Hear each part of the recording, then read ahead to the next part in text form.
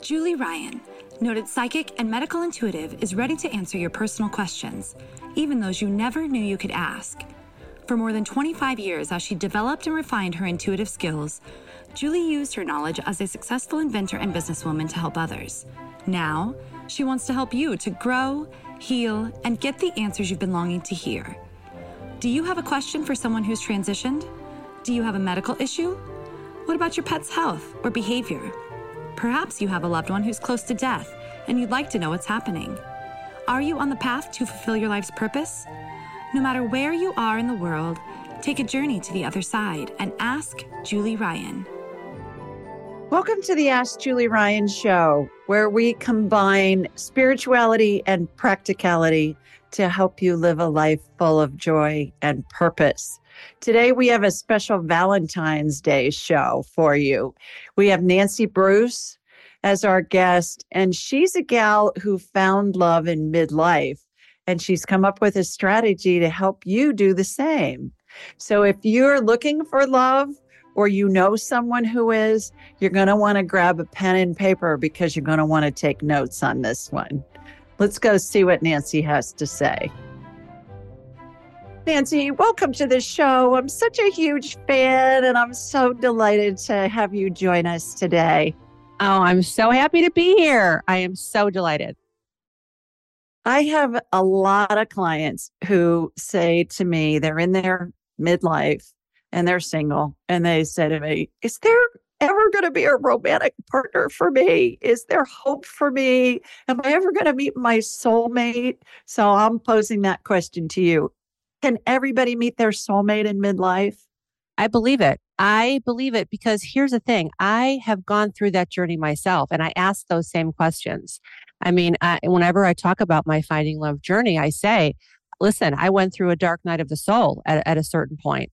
You know, I definitely questioned it. I was divorced in my mid-30s, and right after I got divorced in my mid-30s, I was ready to find love again.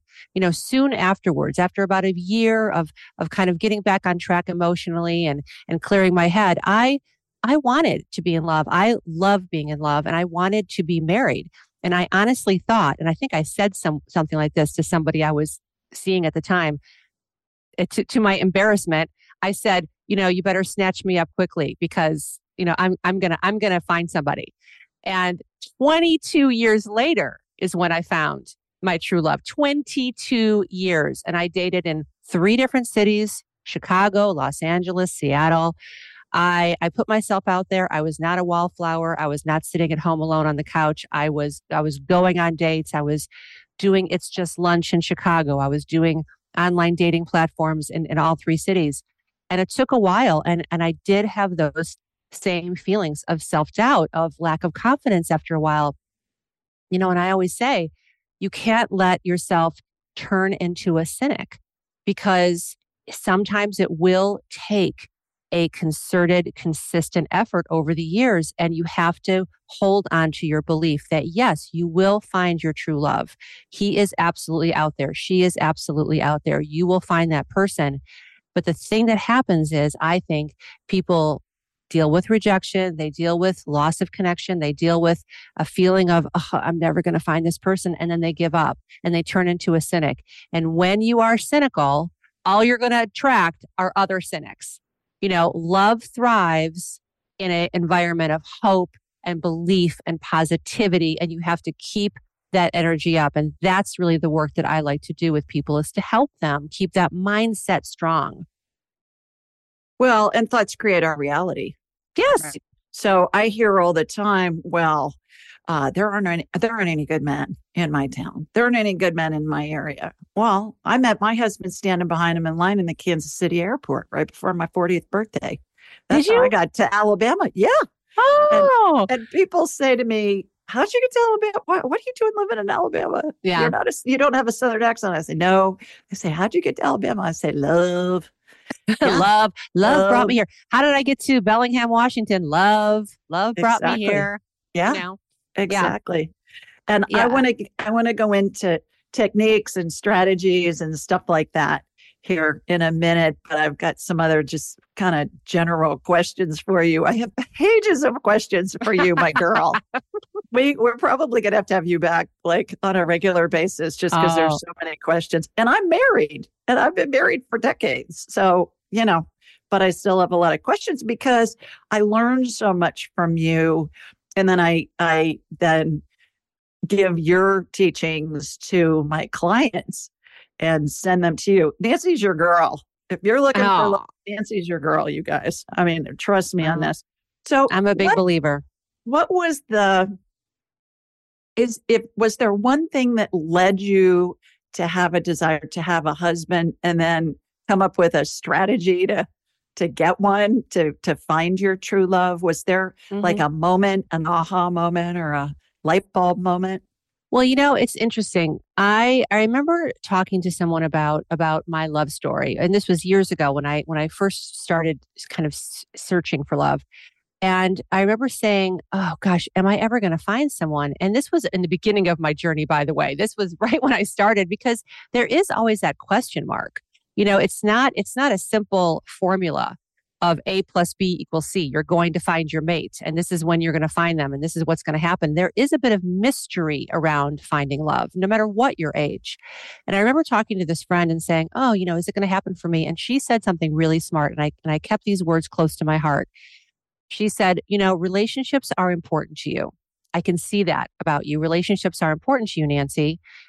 Truer words could not be spoken. I have 2 children who I absolutely adore. They are the loves of my life. I have friendships that span 30, 40, 50 years. I am close with my mother and father. I have people in my life who I love and cherish and hold dear. And she said, relationships are important to you. And that's how I know you're going to find someone. And because you want that. And this is a priority for you. Being in a loving relationship is a priority. And I really needed to hear that. And I needed to say those words to myself. And I have said them to myself repeatedly over the years when it seemed like, oh, I'm not going to find anyone. There's no one out there. Or the same story that some of your clients and your followers say.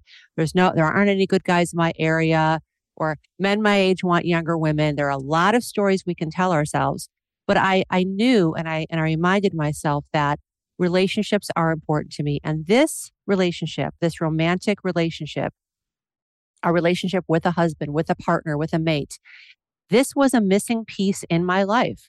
And I was really honest about that with myself. For a while, I would try to turn a blind eye to it and say, my life is great. I've got these kids. I've got this career. I've got these friendships. And all of that was true.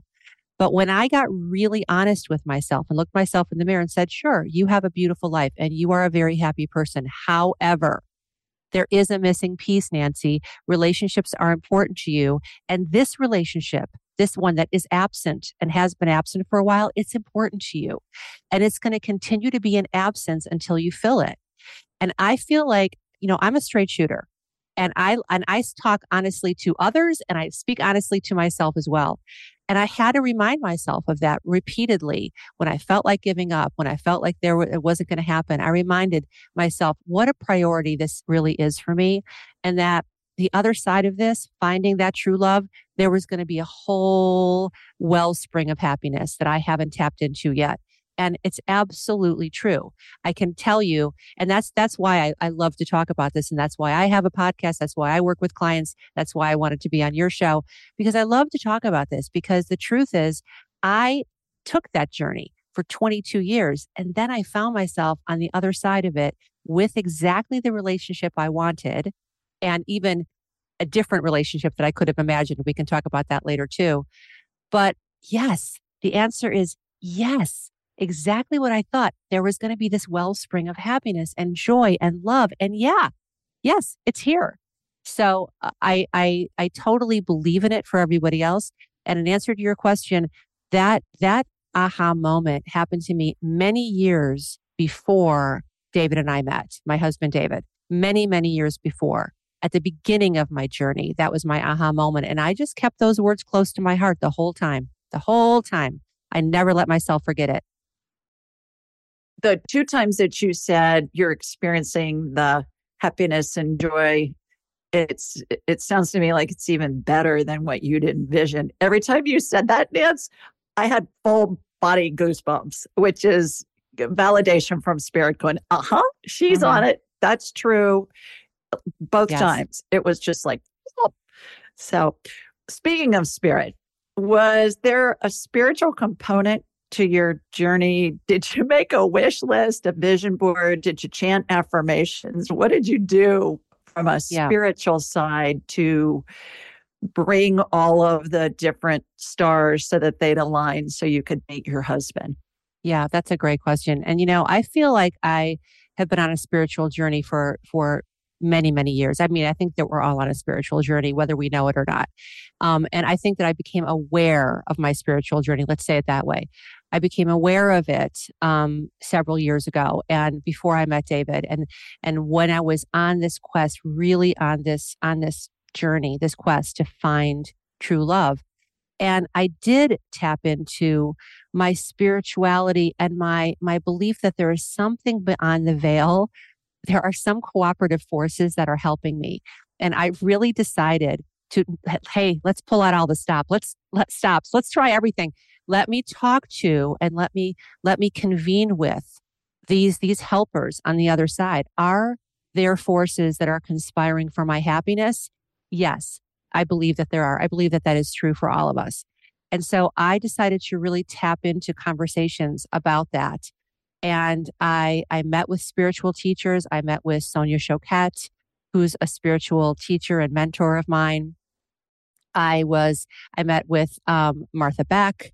I met with a variety of teachers, healers, people who I wanted to have this conversation with because I didn't know. I didn't know everything that I needed to know. I wanted to turn up the volume on my own spiritual awareness so that I could use my spiritual awareness as a tool to find happiness and love and fulfillment, which I think is one of the greatest reasons to be in touch with your spirituality, because we are here, I think, to find joy and here's the truth. Here's what I really think. I really think that we are here to love each other. I think that is the reason we're here. It's not to buy houses and cars and to eat and sleep. We're here to love each other. And we love each other imperfectly. That is absolutely true. But even in those imperfections, there's so much beauty. And I think that when you open yourself up to really wanting that true fulfillment of love in your life, that is a spiritual quest in and of itself. I think that most people who find true, lasting, deep love know that there's a spiritual element to that. I mean, I'm pretty sure that whether or not we say it to ourselves out loud, I think that there's a knowing, there's an inner wisdom there's an intuition, and when you meet somebody who you would call your soulmate or your true love, isn't there an intuitive nod in each other's direction? I mean, my husband, David Bruce and I don't really have that much in common on paper. He's a former professional hockey player from Canada, and I'm a Midwestern girl. And I, on paper, it seems like, why did these two meet and why did they fall in love? But the intuitive knowing that we had for each other, I mean, I think that was divinely created. I do. I agree 100%. And, for me, standing behind Tim, my husband, his back was to me standing in line. I was in Kansas City less than 24 hours. And I had this desire to put my arms around him and start hugging on him from behind. And I hadn't even seen his face yet. I thought, oh God, Ryan, you're just tired. Go home and go to bed. And then he turned around and I thought, oh, he's handsome too. And we were flying on Southwest. So he said, well, why don't we sit together on the plane? And we were just like, the whole way on the plane. And I got off in Nashville and he got off in Birmingham and we exchanged cards. And he said, can I take you out to dinner sometime? And I said, sure. And he called me at 8:00 the next morning. And then the rest is history. The rest is history. Moved to Birmingham a year later and got married. I think too, on this spiritual quest too, that sometimes, and I hear this from a lot of clients, and you may too, I'd love to hear your take on this. They really don't feel lovable. They feel like, oh, I can't look for a mate until I lose 30 or 40 or 50 pounds. I've got to get my teeth whitened. I've got to, do whatever. And it's part of their journey is learning to know that they are lovable. Oh I know gosh. you run into that. You have to run into that. Oh gosh. Oh my goodness. Yes. And I think we all understand that feeling, whether or not we felt it for ourselves, we understand that feeling, and I definitely have felt in my life, well, as soon as I, fill in the blank, then I'll find Right. someone. As soon as I get to this part of my career, or as soon as my kids get a little older, or as soon as I lose 20 pounds, or as soon as I figure out this, or as soon as I write my first book, as if you have to have a stack of accomplishments to find true love. I mean, nothing could be further from the truth. Absolutely nothing. Exactly who you are and where you are in your life right this minute. You are lovable. You deserve love and happiness simply because you are. You are here. That's the only criteria you need to deserve love and to deserve happiness and to give love and give happiness, because that's the other part of the equation. It's not just about the receiving of love. It's about the joy that you feel in giving love, the joy that you feel in loving someone. You don't have to be a certain size of jeans to love someone, right? You don't have to have certain a checklist of accomplishments in your life to love the people in your life. You love them just because you are a loving being and they are people you love. The same is true for romantic love. I do think that people, especially women, I think get really tripped up by this, and they feel that they have to be in a certain package in their own body or have a certain lifestyle to be attractive to men. And in my experience, that is absolutely not true. Really, the people that you will attract if you are swimming in those pools are very superficial people. Is that what you want? No.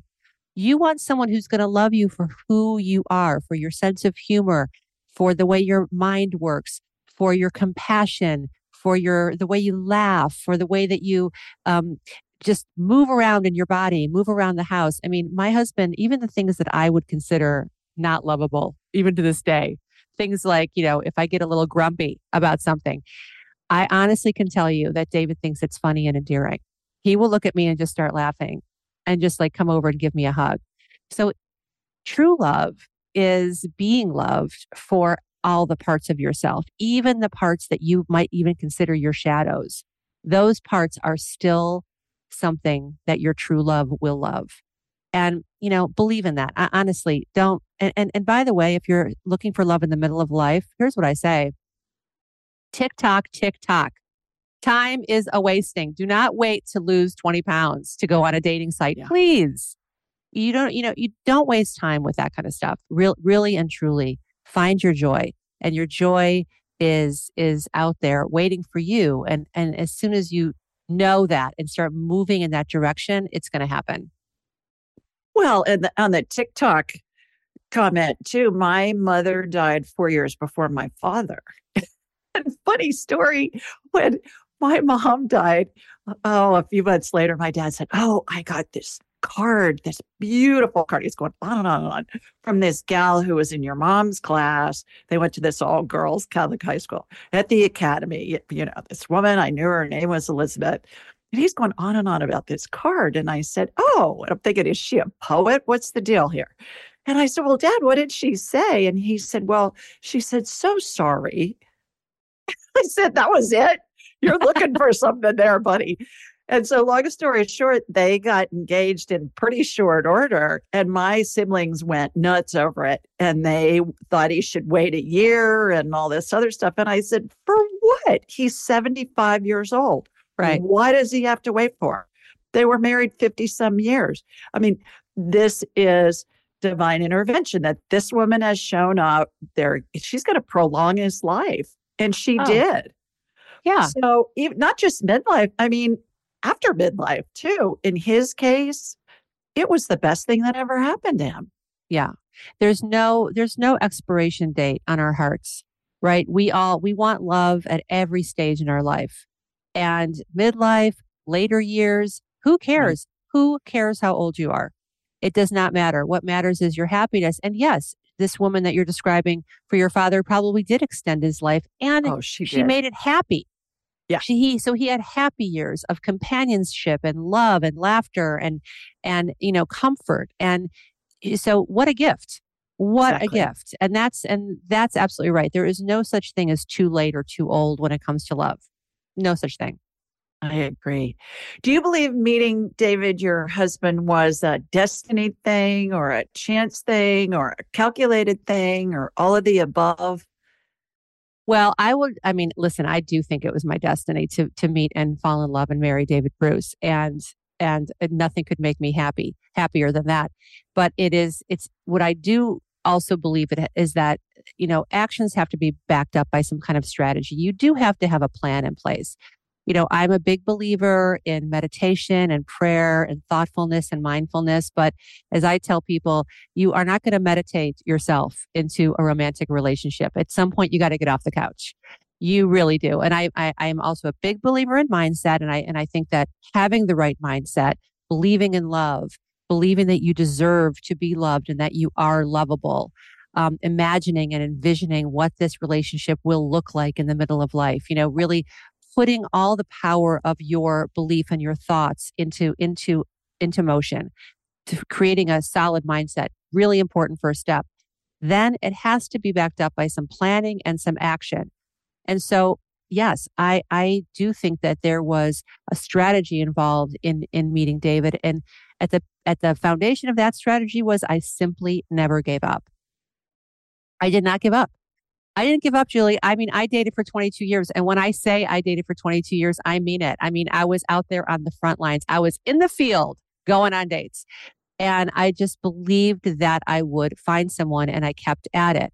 And when I moved to Seattle, I had this moment where I had gone back to Cleveland right before I moved to Seattle from Los Angeles. I went back to Cleveland to see my folks, see my mom and dad. And when I was in Cleveland, I'm from a small town in Independence, Ohio, and I ran into an old flame from high school.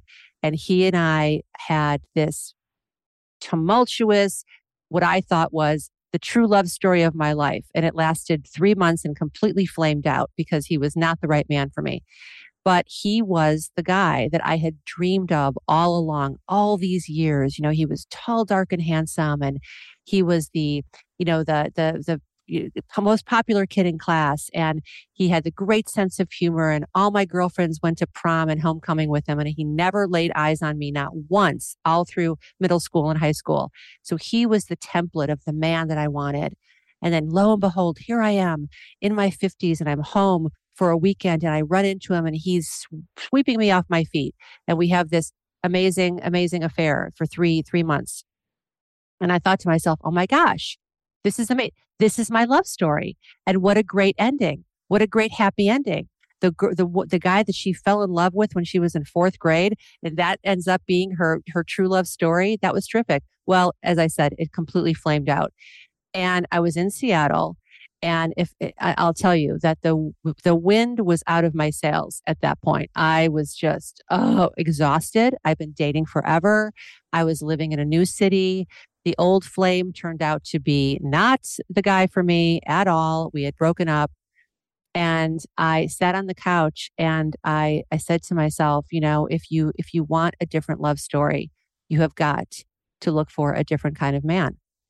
And lo and behold, that was the very evening that I had a date set up down the street because I had forced myself to go back on a couple of dating apps, and I was on Hinge, which is a dating app that I really liked.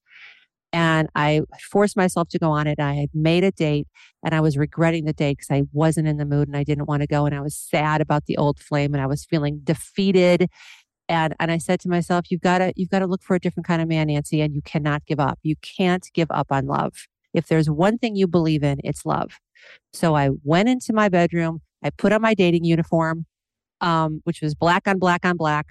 And I put some lipstick on and fluffed my hair out. And I walked down the street. And even in that, with a pit in my stomach, in that dark moment that I was having, I put a smile on my face and I said, you're going to believe in love and you're going to look for a different kind of man. And I walked into this Italian restaurant called Mama Molina's in Seattle.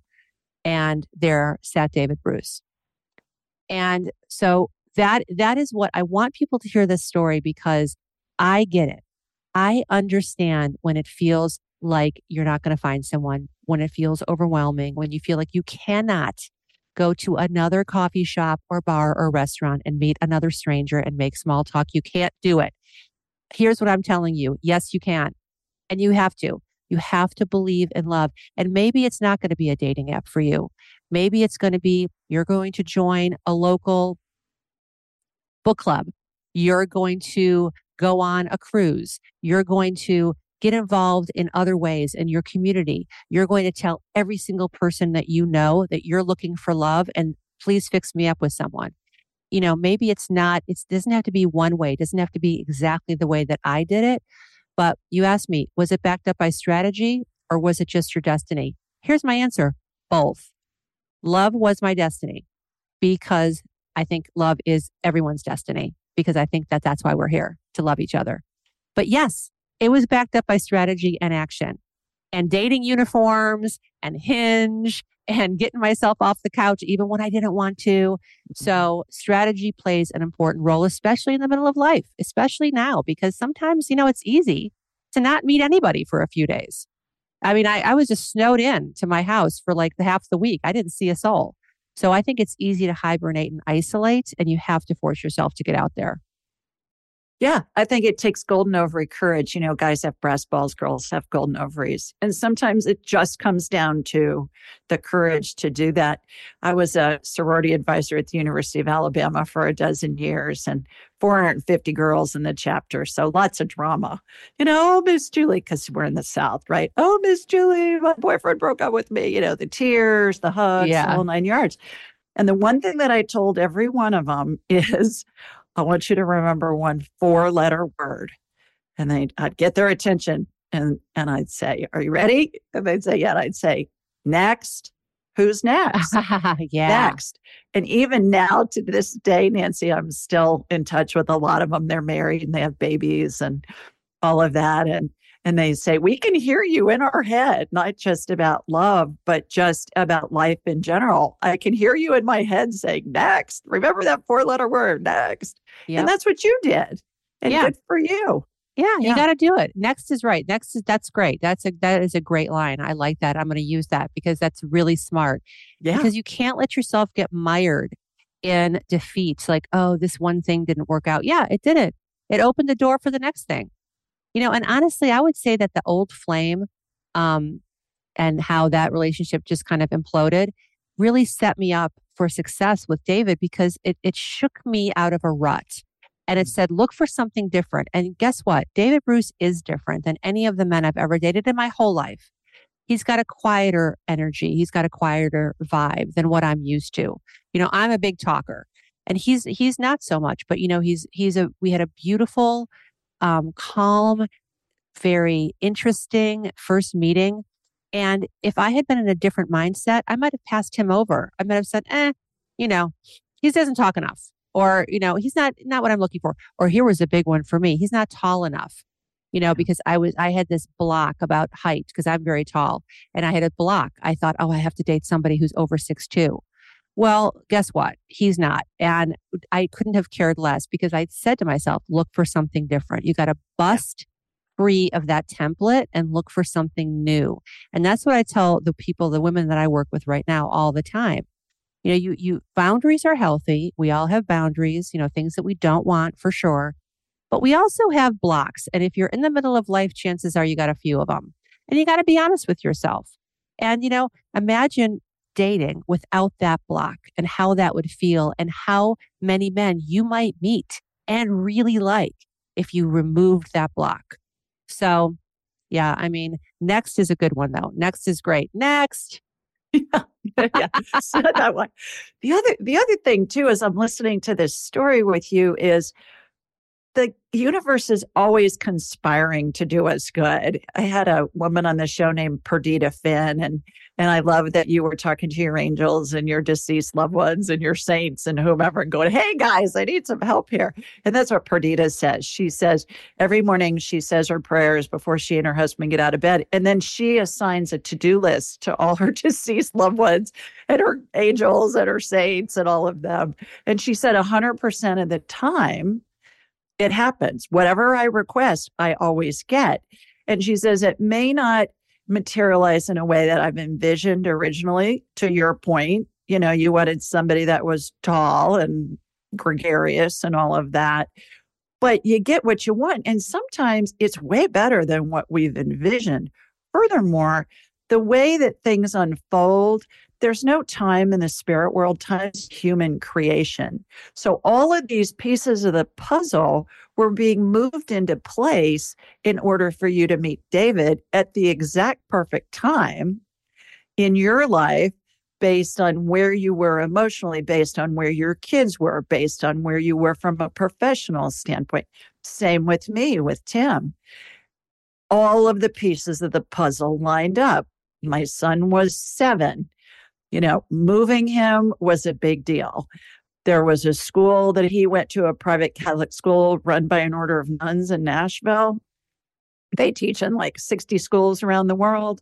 They had one other campus that they owned. It was in Birmingham, Alabama. They were full. They made a space for him going into the 3rd grade. The principal, Sister Mary George, told me, she goes, I've never had anybody fill out an application and all 5 references were one of our sisters. I said, well, that's just how it works.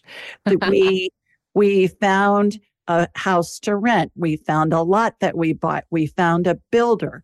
My house went on the market. It sold in 3 days for the asking price. It was like ba-boom, ba-boom, ba-boom, ba-boom. And all of those different pieces of the puzzle all lined up. And that's what was happening with you. We just can't see it when it's going on. And to your point, I believe the fact that you didn't give up is how you were able to access the exact right time, because all those pieces of the puzzle had been moved into the proper place. Yeah, this what you're saying is so true, and it brings to mind a quote: "You can't have a happy ending to an unhappy journey."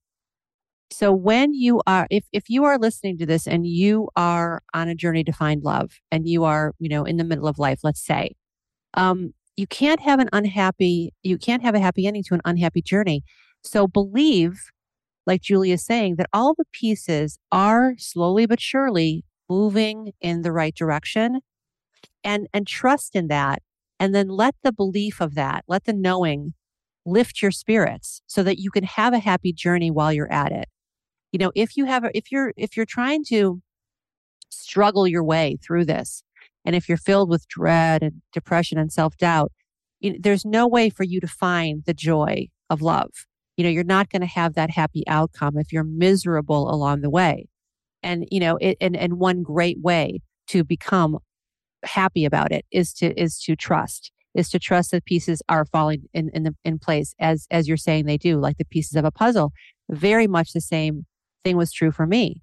I was at a point in my life where my kids were grown, and I was living in a part of the world where I was going to meet David Bruce, who lives in Bellingham, Washington. I've never even heard of Bellingham before I came here to see him once. Yeah, I had never even heard of it.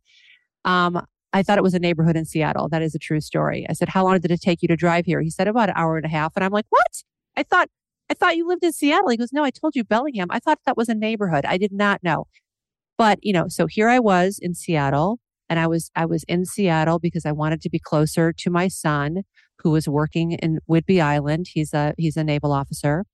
I had grown children, grown and out of the house, so I could move to Bellingham when David asked me to marry him, and he said, will you move to Bellingham? The answer was really simple. Yes, it was just me, right? I had a career as a freelancer that made it very, very easy for me to move. I wasn't tied down to a job anywhere. None of these things were true 10 years prior. Right. So, and I am just glad. I'm glad looking back over my life that even though I talk and I laugh about the 22 years of dating and I tell funny stories about it, I was not miserable. I was having a good time with it. I was meeting interesting people. I was trying. I had my own back. I was out there trying to find love.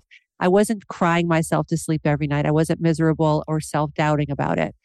And I'm glad because it all worked out. I'm extremely blissed out, happily married right now. And I'm glad that I don't have to look back and regret 2 decades of misery. So if you're listening to this, believe the pieces are coming together and enjoy the journey. Enjoy. That is the key to success. Find the joy in the journey. Have you ever heard of Cozy Earth bedding? It's your ultimate luxury escape. Cozy Earth sheets are temperature regulating and incredibly soft, and they even have a 10-year warranty. They're made from organic bamboo and silk, are hypoallergenic, and even antimicrobial. Cozy Earth sheets are so amazing, they've been on Oprah's favorite things list for 5 years in a row, and I have them on my bed right now.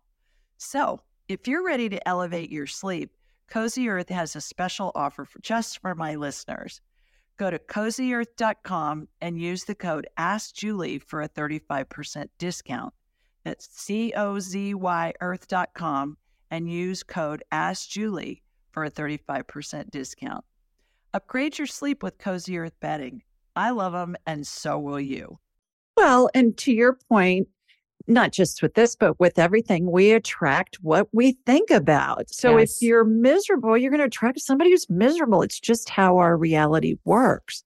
So fake it till you make it. Put a smile on your face, and that's going to make you feel better. And just go and, and meet whoever it is. All right. So let's get into some strategy here. You're a strategy girl. That's one of the things I most admire about you, because being a strategist in the business space, I can see how you've parlayed those skill sets into this. And this is really what matters. You can always get another job. You can always have another career, but how do you parlay that strategic planning into living a life of joy? Right. And I've watched you do it, and it's been just so fun to watch it unfold. First of all, let's talk about matchmaking. I always think of matchmaker, make me a match. Yes. Find me a find, from Fiddler on the Roof. Yes. In preparing for this chat with you today, I looked it up. It goes back like pre Middle Ages. What I found was it was very popular in the Netherlands, China, India, Korea, and Thailand. Russian and European priests and rabbis, Fiddler on the Roof, that's where that story comes from, acted as matchmakers way before the Middle Ages. And I'm wondering, are online dating services the 21st century equivalent of matchmakers that have been in place probably since the beginning of time? Yes. I mean, and so here's one note that I want to say about matchmakers, because I have worked with matchmakers in the past of varying degrees, right? Like personal, one-on-one, highly expensive matchmakers, and also organizations like It's Just Lunch, which is an organization that I worked with in Chicago that acts as a matchmaker. They take your profile, they have a pool of possible matches for you, and they actually assign you. They say, hey, we think that you're going to get along with this person, and you are obligated to the extent that, hey, we're all in this, we're participating, we've all paid our money, so I'm going to do it. You're obligated to meet that person in person. So not just review their profile online and say yes or no. I think there's a real power in that. And I think it's really interesting that you bring up the history of matchmaking, because it goes to show you two things. Number one, how important community is when it comes to finding love. We are meant to be tribal. We are meant to be part of a community. And back in the olden days, the people, the elders in the community would be in charge of finding love, finding matches for the younger members of the community. And you trusted them because they had your best interests at heart, and they knew everybody, and they knew how the community worked. And they said, you're going to be a great match with this one, and you're going to be a great match with that one. And I think it worked because of that reason. Because there was such a sense of belonging and community, and everybody wants the best for all of us. And love is so important, which I think is the second reason that matchmaking has such a rich history, because we all inherently, intuitively understand the importance of love, of being in love, of having love in our lives, of having beautiful support system that love creates around you. So I think it's interesting. Matchmaking is very much, I think, at the core. Even if you've never worked with a matchmaker before, I think that you kind of inherently understand why that is such a great idea, why that can be such a great support network in your life. So yes, not everybody can actually work with matchmakers in this day and age. Number one, a lot of matchmaking firms are super elite and super expensive. Let's just be honest, they really are. And that you might not live in a place that has a matchmaker available to you, and it just isn't the right cup of tea for everybody, right? Online dating, I think, is a way. It's not really a replacement for matchmaking, but it is a replacement for community, right? Like some people are really nervous about dating online, and I really try to assuage their fears because there really isn't anything to be afraid of. Yes, you need to be safe. You need to always make safe choices, but that's true also if you go out to a nightclub and meet people, right? You always want to protect your safety first and protect your privacy. But the beautiful thing about online dating platforms, I think, is that it opens up a world of people that you would absolutely have no chance of interacting with without that platform. There is no chance that I would have run into David Bruce. We lived 90 miles apart and and we had very, very different lifestyles. So yes, listen, is it possible that you might meet someone, well, like you did in line at the airport? I love that story. And maybe you're going to meet somebody. I always use the example of picking out avocados at Whole Foods. Might that happen? Sure, it might. But let's stack the decks in your favor, right? Let's try other strategies in addition to joining groups or always having an open sort of receptive energy about you when you travel. Obviously, Julie, you were a very open, receptive person. You were standing in line at the airport. You didn't have your nose buried in your phone. You were looking around. You noticed this guy, and lo and behold, you guys spent the rest of the time talking to each other. That's because you bring a certain openness and a certain energy level to your life. And that's beautiful. Do that. If you're out there looking for love, yes, have that energy, join groups, go out into the world. But also the online dating community can be a rich resource for you. And it's not scary and it's not dreadful and it's not icky. It isn't. I know lots and lots and lots of people who have their true love stories from Match.com and Hinge and eHarmony and OkCupid and all of them. I think it's something at least to consider. Let me put it that way. If you are on the fence about it, just consider it. Consider doing it and have fun with it. Have some fun with it. Make it playful. Make it like a fun little hobby, a fun little project that you're going to embark on. Don't put the weight of the world on your shoulders. I have to find someone. Don't put time limits on yourself. Have some fun with it. But yeah, I think that dating platforms are fantastic, and I think they're a great way to meet people. I do too, and I know lots of people that have met their true love through them as well. Are some dating apps more well suited to a certain personality type than others? Have you found, or are they all pretty much the same? No, they're not all the same at all. And absolutely they're suited to different personality types and different age groups too. And the key is to try a few out. Most dating apps are not expensive, and you can always, start at the lower level and work your way up, but they're not very expensive. You can try a few at a time. Here's what I'll tell you.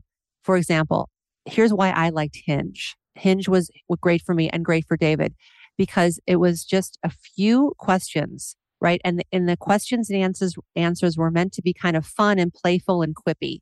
Like, I personally, even though I'm a huge reader and a writer, I don't particularly love reading really lengthy dating profiles. Like, I would rather give me the highlights. Give me a few quippy little funny asides or tell me what you're looking for. What I want to know is that when I was back in the dating game, what I really wanted to know is that you're looking for something serious because I was looking for a committed monogamous relationship. And I made it very clear that's what I wanted. I wasn't looking for a hookup. I wasn't looking for, none of that nonsense for me. I was clear about what I wanted. And so I wanted to know that that person was clear too. And then I was looking for, a little bit of let your personality shine through. And that's it. So I'm not a person that wants to read 4 paragraphs of someone's dating profile. And that's why I liked Hinge, because there were just a couple questions and a couple, funny answers. And it's meant to be kind of playful and funny. And then pictures, photographs.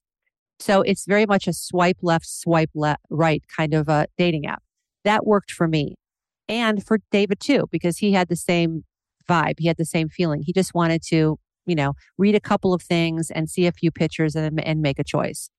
So that might be right for you, right? If you're looking to approach dating in kind of a more lighthearted, more playful way. Some people really like an extensive profile and an extensive questionnaire. So for example, Match.com or eHarmony. I remember when I was on eHarmony in Chicago, oh my goodness, I think it took me 3 hours to answer their questionnaire. I mean, there were so many questions. I was like, well, am I joining the FBI? What is this, a background search? Like it just felt extensive. And that wasn't for me, but some people love it. And for some people, they want to know that that person has been really thoroughly vetted, right? So it comes with a bit of trial and error. You got to go out there and choose a few, read up about them and choose a few and just give it a try. If it doesn't work for you, go to the next one. Like you said before, next, go to the next one. You're not signing your name in blood to any of these things. This is not like a lifelong commitment. You can try it out for a few months, and if it doesn't work, try something else. Exactly. I assume that your methodologies work for same-sex relationships as well as heterosex relationships, the LGBTQ, all of that. It's all the same thing. You're all looking for love, whether it's same-sex or whatever. Is that a correct assumption? Well, here's my only caveat. Because I have never been in a same-sex relationship, nor have I ever looked for a same-sex connection. I don't know that personally. Like I can't give you a personal point of view on that. And I would not want to misspeak. But I mean, I do think I'm a big believer that love is love across the board. Mm-hmm. And that when you are honest about who you are and honest about what you're looking for, chances are really good that you will find it.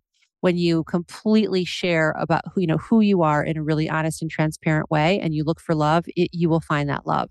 And so, yes, I am assuming it is the same. It's actually something that I would like to learn more about. In my work, my Finding Love company, and in my work with people, I am really curious to start working with same-sex couples because I would love to, give them the benefit of anything that I could and learn from them about is it different? Is it different for same-sex couples? I don't know. All I can tell you is when I'm working with a client, I'm getting what I call divine downloads. I get information from spirit into my head. And 2 clients in particular were looking for a same-sex relationship, and I sent them to that thought came into my head to send them to your stuff.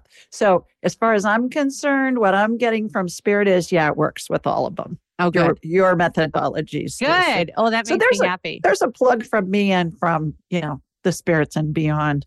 Thank you. Because when I'm talking with somebody, whether it's, I say I'm a buffet of psychicness. So we can talk to your dead grandma. We can talk to your alive cat. We can tell how close to death somebody is. I can see if you got a broken bone. I mean, whatever.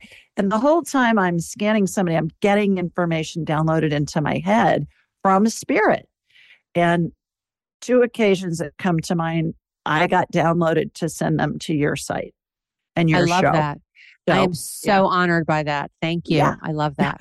I had a client one time, just as an aside, who I always ask, how did we get introduced? And he said, well, my grandmother told me about you. And I said, oh, who's your grandmother? Do I know her? And he said, no, you don't know her. And I said, oh, okay.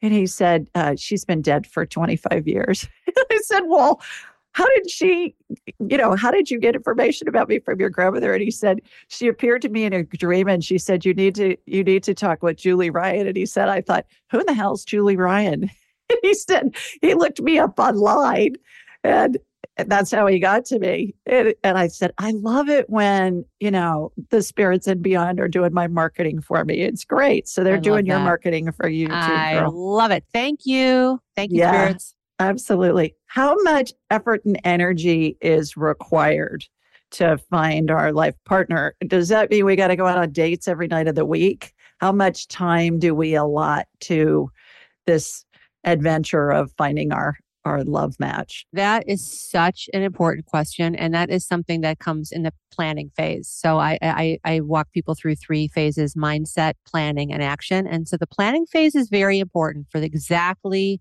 the question that you're asking.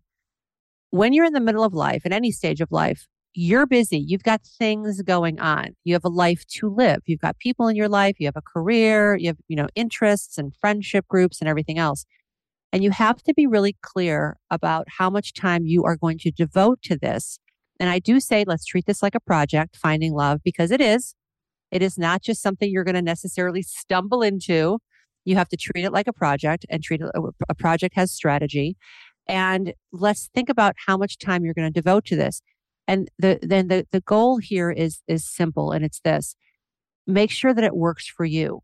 So one of the things that happens a lot when you're dating is that you burn out. You go on a bunch of dates, you overbook yourself, you're out for, coffee with someone and then drinks the same day and, 3 days in a row or all weekend long, and you burn out. And if it's missed connection after missed connection, in other words, if you're meeting people that you don't have a spark with, it's not a good match, and they're stacked up and it feels overwhelming. Chances are you're going to feel burnt out. You're going to feel like this is too much effort. You don't like it. You're not enjoying it. It's taking up too much time. I don't want to do it anymore. And it's really easy to fall into that negative story. So before you even go on date number 1, look at your week, look at your month. Say, how many dates do I want to go on this week? What are the best days for me? Is it Wednesday and Monday? Or is it Friday and Sunday? Like, what are the best days? It might not be weekends. Weekends might be your me time. It might be, a Saturday. For me, Saturdays are my special time. I don't do anything on Saturdays that I don't want to do. I don't answer emails. I don't want to do anything. Saturdays are my one day of complete and total rest. I unplug. If that's true for you, if you have one day of the week that is really sacred to you, don't start making dates with strangers on that day. Right. Be honest with yourself. What is the schedule that you would like to adhere to when it comes to dating? Right? And another really important part of this is make sure that you do go on multiple dates at the same time. In other words, don't date one person and then decide this is the person. I'm going to put all my eggs in this basket, because what starts happening is your mind tricks you and you start thinking, this is my person. I have already decided. You get really, really ahead of yourself, and you don't have anything else to compare this person against. You're not going on a date with somebody else the next day or the next week. You're just focused on one person. And then you start telling yourself, okay, I'm in a relationship. You can fall really quickly into girlfriend or boyfriend mode before it's really time to do that. So when you look at your schedule, when you look at your week and your month, say, how many dates can I go on in a week? How many dates can I go on in a month? And how many different dates do I want to go on in a week, in a month? So for me, it never really worked to go on like 5 different dates with 5 different people in a week. To me, that was just too much. It was too confusing. I was like, I can't keep this straight. It just feels like I feel very, ragged about that. I don't like it. So my rule was I will go on 2 dates a week with 2 different people. And I would not go on 2 dates with the same person. So in other words, if one guy said, well, can I see you tomorrow night? The answer is no, I'll see you next week. I liked to pace it out. That worked for me because it gave me space between dates to think about this. Think about this guy. Think about the interaction. Think about what I was feeling. Write about it. Journal about it. So 2 dates for me was enough. And I had a job back then. I had a full-time job. I had a really vibrant friendship group. This is when I was living in Los Angeles. And I had other things I wanted to do. So I didn't pour every last private moment into dating. That would have burned me out. The key is you got to play the long game here. You got to set yourself up for success and create a strategy that is repeatable over time. What can you sustain over time? Because we are playing the long game and we are in this until we find love. I don't want you burning out after 1 month and then I have to start over again later. Just keep it up. Keep up a pace that feels really good for you. Right. Is it a good idea to do a background check on somebody before you meet them Oh for my the gosh. first time, or if you're wanting to go out with them more? And if the answer is yes, is there an easy way to do that? Okay, so I just heard this story. I talked about this on my podcast a few weeks ago. Yeah, you know what? It probably is a really good idea. I never did it, but this woman was telling me how she met someone and they were really hitting it off.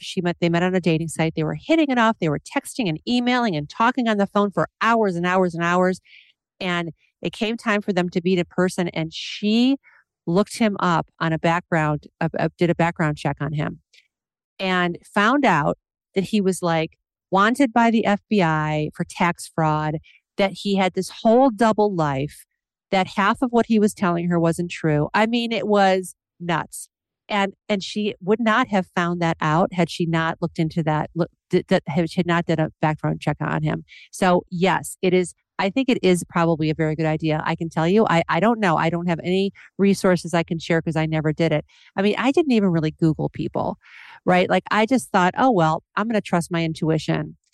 But I've changed my mind about that over the last few years. I think it's not a bad idea to do. It doesn't have to be, you don't have to pretend you're the FBI and do a deep dive. But I mean, you can do even a cursory check just to make sure that what this person is telling you is true and he's above board. Again, it comes back to safety first, right? You do want to be safe. You do want to make sure that you're not putting yourself in a risky position. And you have to be honest with yourself that you are meeting strangers. That's why I like to, and it was called back when I was doing this, back when I was on online dating, it was called staying on app, which means I didn't give my private phone number out to people because sometimes guys would say, well, let me just text you. What's your phone number? And I'm like, we don't need to do that yet. We can communicate within the app. And most apps have an ability to text. You can text back and forth within the app. So if you stay on app, you're still somewhat anonymous. And so I liked that. I mean, I always did that. And then I always also had another safety sort of tip was that I met men only in my neighborhood. In other words, they could travel to see me. And some people say, well, what if they don't want to? And I'm like, okay, well, any man worth his salt will get in his car and drive to you. That's what I say to that. So I only met in my neighborhood. I had a couple of restaurants and coffee shops right around where I live. And I met men there at places that I felt safe, that I felt comfortable, where I, maybe knew the wait staff. There was one place near my house in Seattle where I knew the bartender. So places where I felt safe and comfortable and could leave at a moment's notice if I wanted to. Those are those little safety tips that I'd like to pass along. But yeah, I don't think background checks are a bad idea. I don't. I mean, I think, and if you feel like you want to do it, if you're getting the intuitive hit, yeah, hey, check this guy out or check this woman out, then do it. Follow your intuition, follow your gut. Exactly. And let somebody know where you're going to be and what time you're going to be there, like a friend or a sibling or somebody like that. Somebody needs to know where you are. So let's take that for a minute and then get back to this strategy of finding love, just because we need to be smart about it. If you find yourself, if we find ourselves in a situation where it's uncomfortable, is there an easy way or a way you would recommend to extricate ourselves from that situation without, having somebody follow us home or something along those lines? Yeah. I mean, this is one of the reasons I always liked meeting people during the day when possible, or early evening, like 5, 6 o'clock. So a couple of things. First of all, if you are, and this is perhaps more geared to women, right? This message. If you are uncomfortable for any reason, you leave. You say, I'm going to go. And that's all you don't need an explanation. You don't need to have a big reason. I think that most women, and especially, I'm going to make a generalization here, but especially women in the middle of life, most of us may have been raised to be people pleasers. We may have been raised to be always, make sure that we're not rude or hurt anyone's feelings or say the wrong thing. And therefore, we can put ourselves in very compromised situations because we don't want to speak up and we don't want to be rude. Here's the truth. Your gut will tell you if you're in a situation that you need to leave. It's just the truth. Your intuition, your gut will tell you.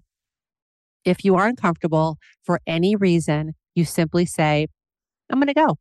Thanks. I'm going to leave. And that's it. And you get up and leave. Will the person follow you home? I mean, if that has never happened to me. If that ever happened, then that's actually an escalated situation. That is unsafe. If someone starts physically following you, and then you need to go right back into the restaurant, and I mean, I would call the police. So I am a big proponent of safety, physical safety, and I don't think that you should ever worry about hurting someone's feelings or being rude or overreacting. If you feel scared, that's a gift. Right? The gift of fear, right? That is a gift. That is a God-given gift to keep you safe, and you need to listen to it. So one of the ways I stacked the deck in my favor on this count was that I did often meet people during the day. I like meeting for coffee or even for lunch, or take a walk in a public place, or early evenings. The other thing is I had a rule that I did not stay longer than an hour on a first date. So that way, and if you are, for example, drinking alcohol, you don't want to be sitting at a bar or sitting in a restaurant having glass after glass after glass of wine for 3 hours, and then all of a sudden you're a little fuzzy and you're not really sure, what's going on. You're a little disoriented. That's not a great strategy when it comes to meeting people you don't know. Never forget that this person on first meeting is a stranger. And it's a first meeting is just to see if there's any spark, any connection. And yes, maybe you've had many conversations with him on text message or maybe even on the phone, but this is a first meeting with a virtual stranger. And you have to mind yourself. You have to be, aware of what's going on and have your decision-making faculties sharpened and be able to get up and leave at a moment's notice. So keep the first meeting short and sweet. If you are going to drink alcohol, drink very little of it. And remember that it's meant to be an assessment, an evaluation. Do we like each other? Do I like him? Am I into this person? Do I like her? And that's all. And then leave, and there can always be a second date. So when you wade into the dating waters slowly, I think that you really keep yourself safer that way. Good point. How do we cut to the chase to figure out if this is somebody who shares our values and our similarities, and somebody that we want to see again? Is there a strategy for how to do small talk and figure this stuff out all at the same time, to do it concurrently? Oh my gosh. I love these questions. And this is stuff that I can talk about for hours and hours. I'm not going to be able to answer the whole thing about small talk. I just did a podcast about small talk, and I sent out a newsletter about it. And I wanted to write like a chapter in a book about small talk, because yes, small talk is not just small talk. You don't approach a date like a job interview. Certainly not. You don't want to be off-putting and stilted and rigid. And okay, I've got 10 questions for you to answer. Get ready. But you are there to find out information, and you are there to find out if this is a match, not just emotionally and energetically, although that's extremely important, but also, do we share similar values? Is this a lifestyle match? Is this somebody that I want to introduce to my friends and my children one day? Do I like this person? I'm not trying to say all this happens on the first date, but small talk isn't just small talk. Small talk is sort of a window right into who this person is, and it's your opportunity to share who you are. So I have a variety of strategies about small talk, but I want to answer the other part of your question first, which is, how do you find out? I once got really, really great advice about how to deal with a first date and how to assess and evaluate a first date, and how do I know if I want to see him again, and XYZ. And this was always a bit of a stumbling block for me, right? Because, I'm not bowled over by men on first meeting. I mean, I'm just not. I mean, I dated for 22 years. It's like, okay, I've seen it all, So it's not like I'm meeting guys and swooning over them and, oh my gosh, I think I'm in love. So my question was always, well, how do I know if I should have a second date with them? And here's the really good advice that I got. All a second date is you saying to yourself, yeah, that first date was nice. I'd like to talk to him a little bit more. That's all it is. It's not butterflies in my stomach. Oh my gosh, I'm swooning. My heart is racing. Oh, I'm picking out my wedding gown. It's nothing like that. It's not, oh, wow, I can't believe this person dropped himself into my life. It's a quieter voice. If you were talking about intuition and inner wisdom, it's a quieter voice. It's a whisper. It's a, okay, yeah, I think I'd like to keep going with this conversation. That was nice. That's all it needs to be. And you know what? There's an argument to be made for that's all it should be. Because usually butterflies in the stomach and a racing heart means you're uncomfortable or in some way. Your nervous system is dysregulated. Who knows? Are those butterflies because it's triggering or in some way? I mean, when I first met David, we had a nice, calm, lovely conversation. I told him stories. He listened. He told me stories. I listened. We had a couple of laughs, nothing huge. And at the end of the date, I thought, okay, I would see him again. Like I would keep talking to this guy. That was it. That was it. People are like, did you want to kiss him right away? Oh, I didn't even think twice about kissing him right away. No, not at all. I just thought, okay, good. So listen to your intuition's smaller, quieter voice on those first dates and don't expect to be bowled over because you don't want to be bowled over. You're looking for a mature, sustainable, lasting, safe, passionate love. You're not looking for butterflies in the stomach. That stuff flames out, So I would just say, listen to that quieter voice and ask yourself, would I continue this conversation with this guy? Was there enough there that I would keep talking to him? That's all you got to ask yourself. And if the answer is yes, then yes, go on that second date. Go on the second date. And if the answer is no, if you're like, here's the truth, my eyes were glazing over in boredom, I never want to have to sit through that again, then don't. Listen to that part of your intuition too. And there will be lots of that. I mean, listen, it's just the truth. Hey, I've said it before and I'll say it again. This is one of my favorite things to say. Dating is a numbers game. You are not going to go on one date and find your true love. It probably will not happen. I won't say you won't. I won't say there's 100% chance it won't happen, but you probably won't. So dating is a numbers game and just be in it for the long haul. I agree. All right. So along those lines, when it comes to commonalities and things, I always think of the comedian Mel Brooks. And when he brought his Catholic fiance, Anne Bancroft, home to meet his mother, his Jewish mother, she greeted him at the door and she said, "Very nice to meet you. Excuse me while I go put my head in the oven." That's a famous story. And so how important is it, let's say you've gone on several dates. How important is it to find those commonalities in this day and age with religion, with things like that? How do we discern between, that's how we were raised. I have a girlfriend who married a Greek man. And when she met his mother, and for the rest of the mother-in-law's life, she kept saying, "She no Greek, she no Greek." It was like, that was her first strike against her. She no Greek.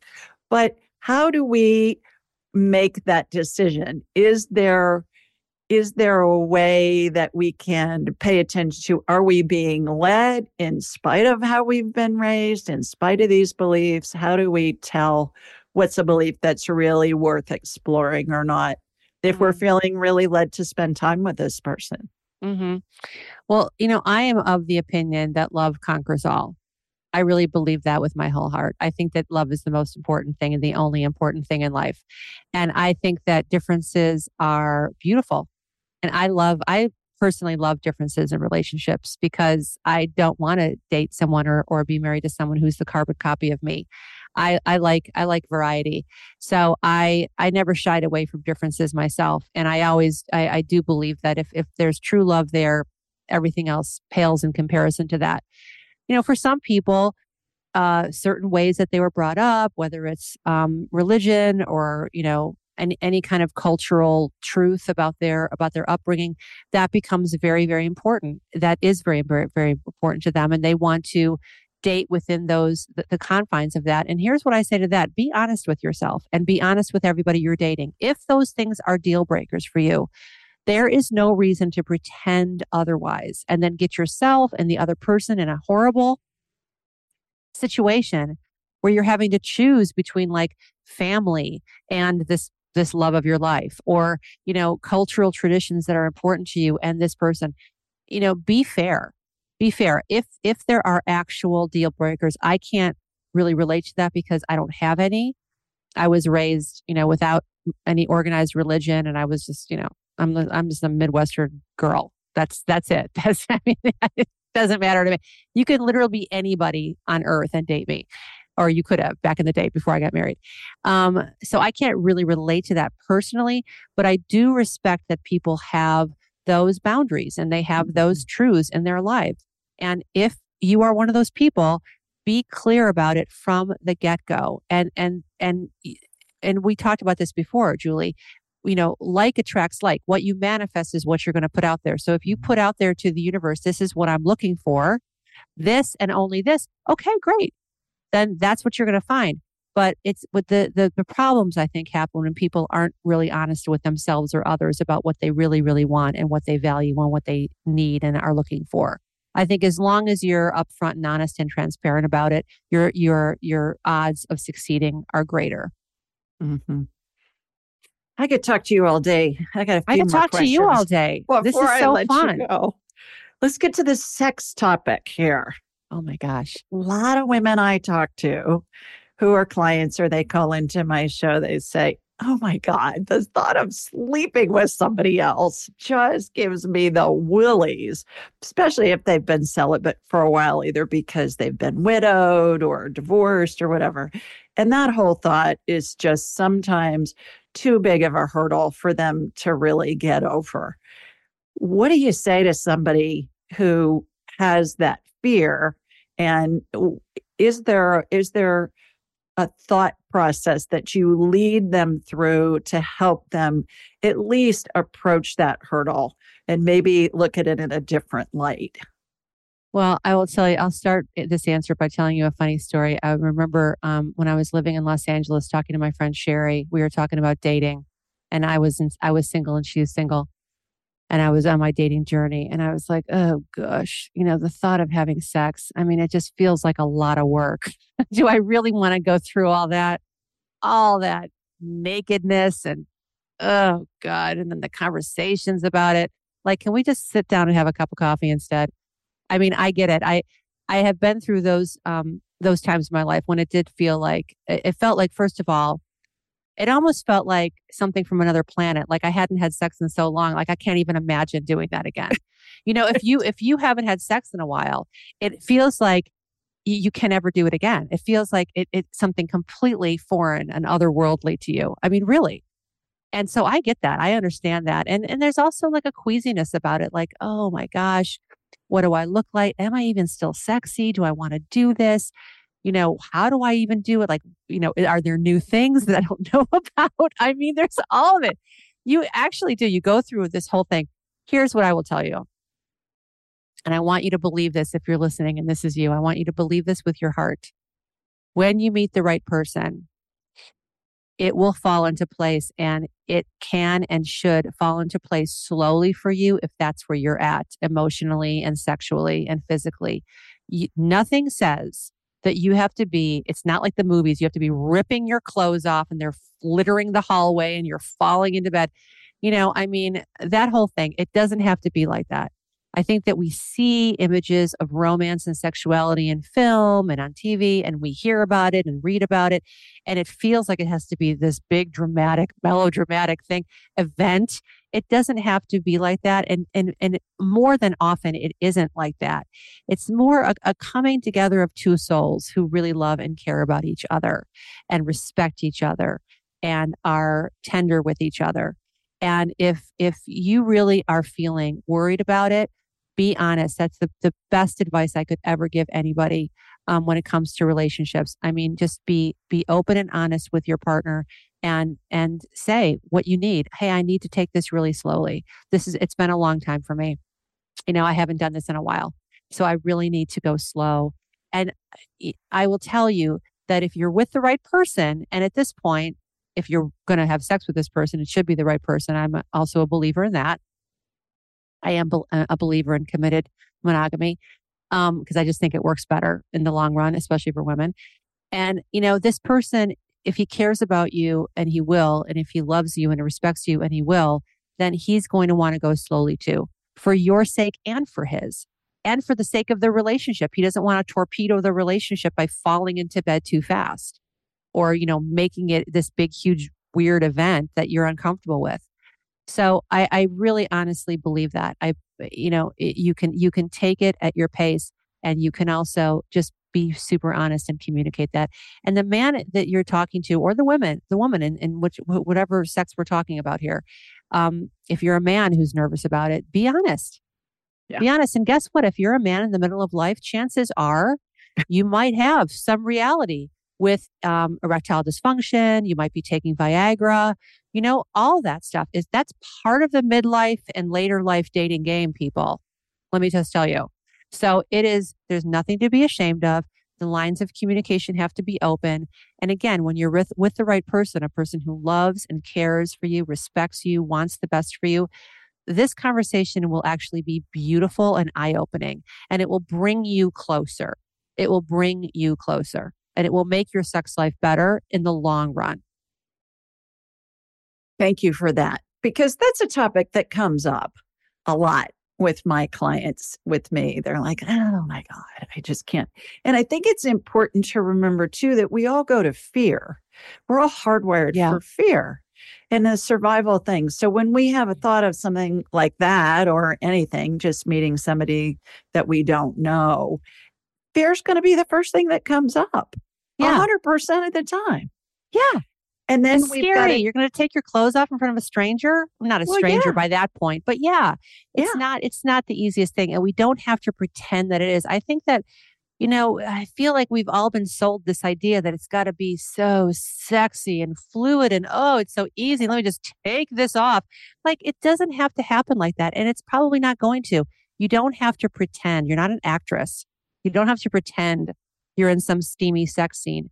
It's maybe better to sit down and have it be open, and you communicate, and maybe you laugh about it, and you dissipate those fears, and you dissipate that nervousness, and then you have a better experience anyway. Mm-hmm. Well, and I think that goes for everything, not just with sex and not just with dating and falling in love. I think it's all aspects of our life. We have to be able to discern, is this a real fear? Is this a fake fear? And my technique that I teach is the 2-minute rule. You ask yourself, when you're feeling fear, anything that feels bad is based in fear: anger, jealousy, boredom, actual grief, fear itself. And you ask yourself, is this going to kill me in the next 2 minutes? The answer is yes. Change the conditions. Get out of the road before the truck runs you over. The answer is no. It's a fake fear based in a limiting belief.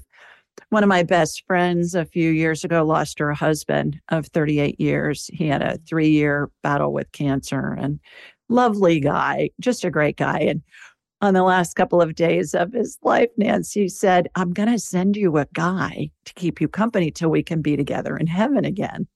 And she said, yeah, whatever. And he goes, no, seriously. And she's calling me and she's saying, I think it's some morphine. And I said, just listen to him. Talk to him about it. So he brought it up again and he said, I'm going to send you a guy. And she said, well, how will I know it's him? And he said, look for the mermaid. She said, look for the mermaid. What the heck does that mean? So she called me after that conversation. She goes, okay, now I really know it's the morphine. So fast forward, her husband passes. Few months down the line, she's on a dating app because one of her girlfriends signed her up for it. And this guy asks her to lunch. So they go to lunch. Lovely guy, no big deal, same thing. And she goes on a second date. On a third date, he said to her, I'm a retired pilot. I'd like to show you my plane. And she's telling me this story. And I'm saying, is that like his Rembrandts in the hangar? What's up with that? And so he takes her to the hangar, dance. And on the tail of his plane is painted a mermaid. Oh, my goodness. She married him a year later. Oh, that's crazy. I love that. And they are leaving in next month for 60 some days in Europe. They're traveling all over the world. She's living her just blissful life. And I married them. I got one of those preacher certificates online, where it's free to be ordained and then you pay $20 for the certificate. Yeah. So I married them. I called it the Church of What's Happening Now. You get the online preacher certificate. And so at the wedding, this is what a gem this guy is. At the wedding, he had a necklace made for her out of gold and diamonds, and it's a mermaid. And after they said their vows, he handed it to her. And he and I had arranged this ahead of time. And he handed it to her and he said, "This is from both of us," meaning him and her late husband. Oh, I just got chills. I know. So the fact of the matter is, she was scared to death to go back out onto the dating scene. And, we laughed about the mermaid and all of that. I found a crystal mermaid figurine that's like 2 feet tall or something. And that was their wedding gift. It was hand blown and it was gorgeous. But look for the signs, I say. You're going to get signs, whether it's from your dying husband who's saying he's going to send somebody to you so that you're not alone and so that you can enjoy it. If it's a sign like for me, all those different variables lined up. And I kept saying, okay, I'm going to do this. Funny story about meeting Tim too. My aunt who I'd gone to visit, who had a hotline to heaven, before I left, she said, "Now I want to tell you, I had a talk with God this morning and he told me he's going to send you somebody," because I was going through a divorce when I met him. And she said, "I'm going to send you somebody. It is going to happen really fast and everybody's going to think you're nuts. But if you follow your heart, you'll be doing God's will." So I got home from the airport and I said, her name was Irene. I said, "Aunt Irene, I got home." And she said, "Remember what I told you about what God told me?" And I said, "Well, I met this really nice guy on the plane." And she goes, "Well, praise Jesus, it's him." And I said, "Well, I don't know about that." But when she met him a few months later, she said, "God told me you were coming and here you are." So follow the signs, follow the intuition you get. And it sounds like you had many signs and you were being led to meet David. And at this point, I believe you're on a mission from God. You're being led based on everything that you went through. You're being led to help other people, primarily women in life, find the loves of their lives in middle age. This is your purpose, girl. You are so good at it. And you just light up. And this is part of your life's purpose that you're fulfilling.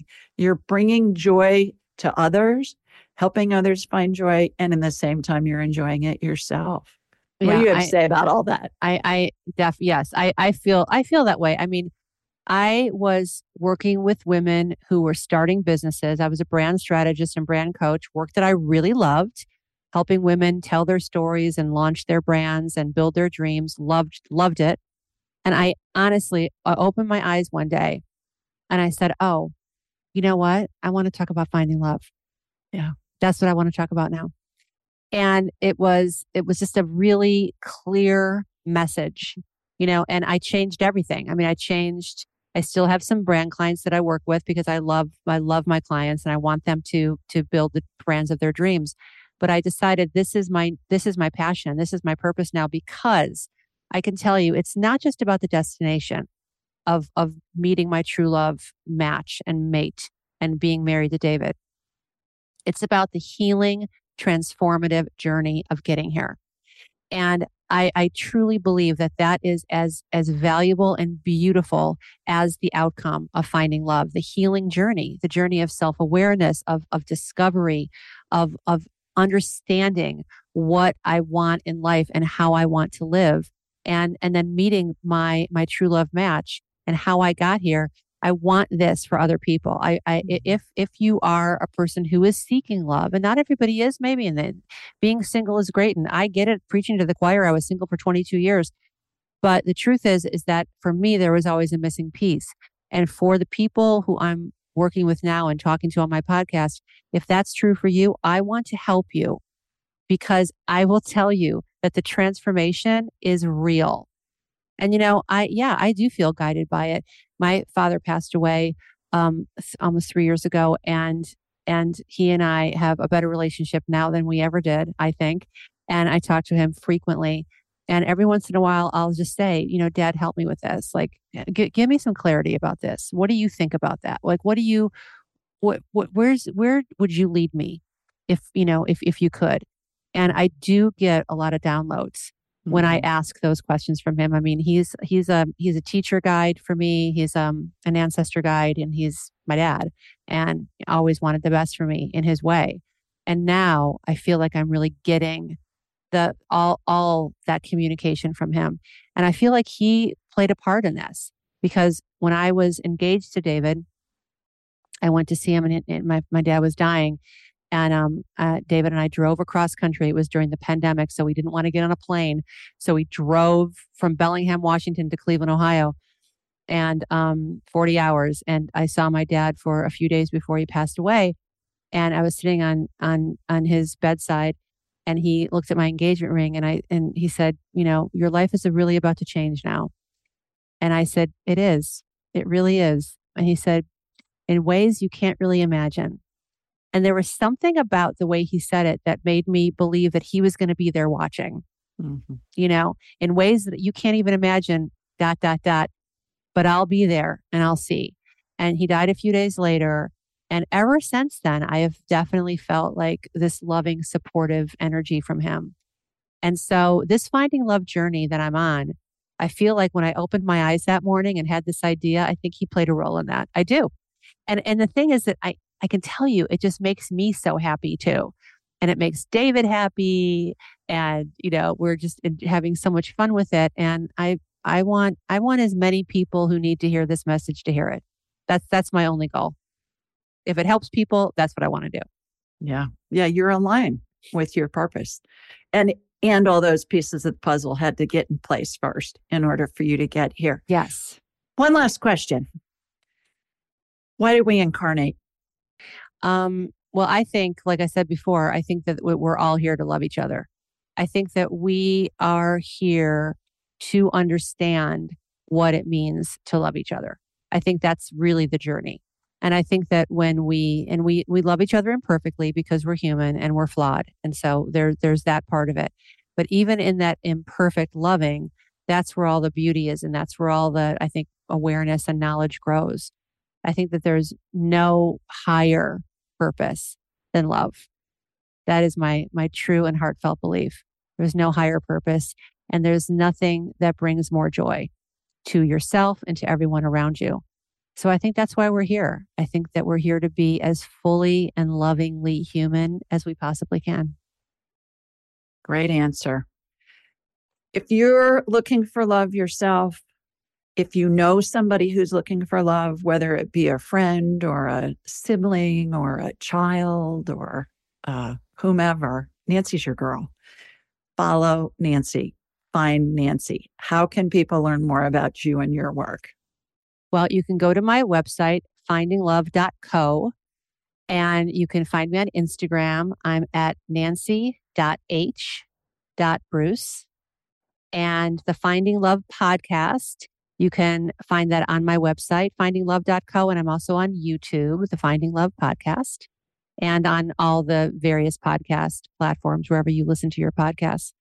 And also you can email me if you have any questions, if you have a topic you'd like me to talk about on my podcast, if you have a question that you'd like to have answered, email me at hello@findinglove.co.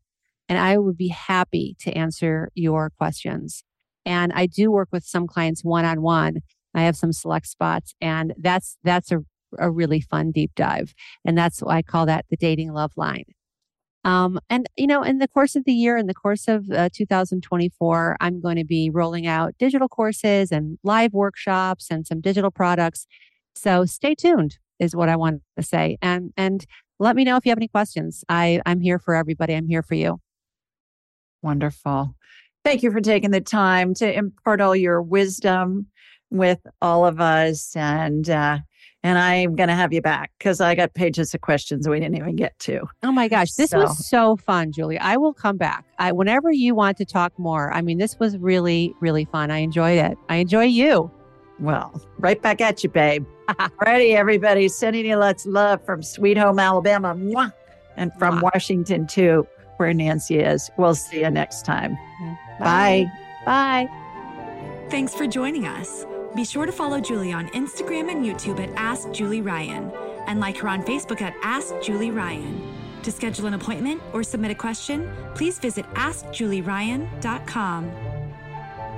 This show is for informational purposes only. It is not intended to be medical, psychological, financial, or legal advice. Please contact a licensed professional. The Ask Julie Ryan Show, Julie Ryan and all parties involved in producing, recording, and distributing it assume no responsibility for listeners' actions based on any information heard on this or any Ask Julie Ryan shows or podcasts.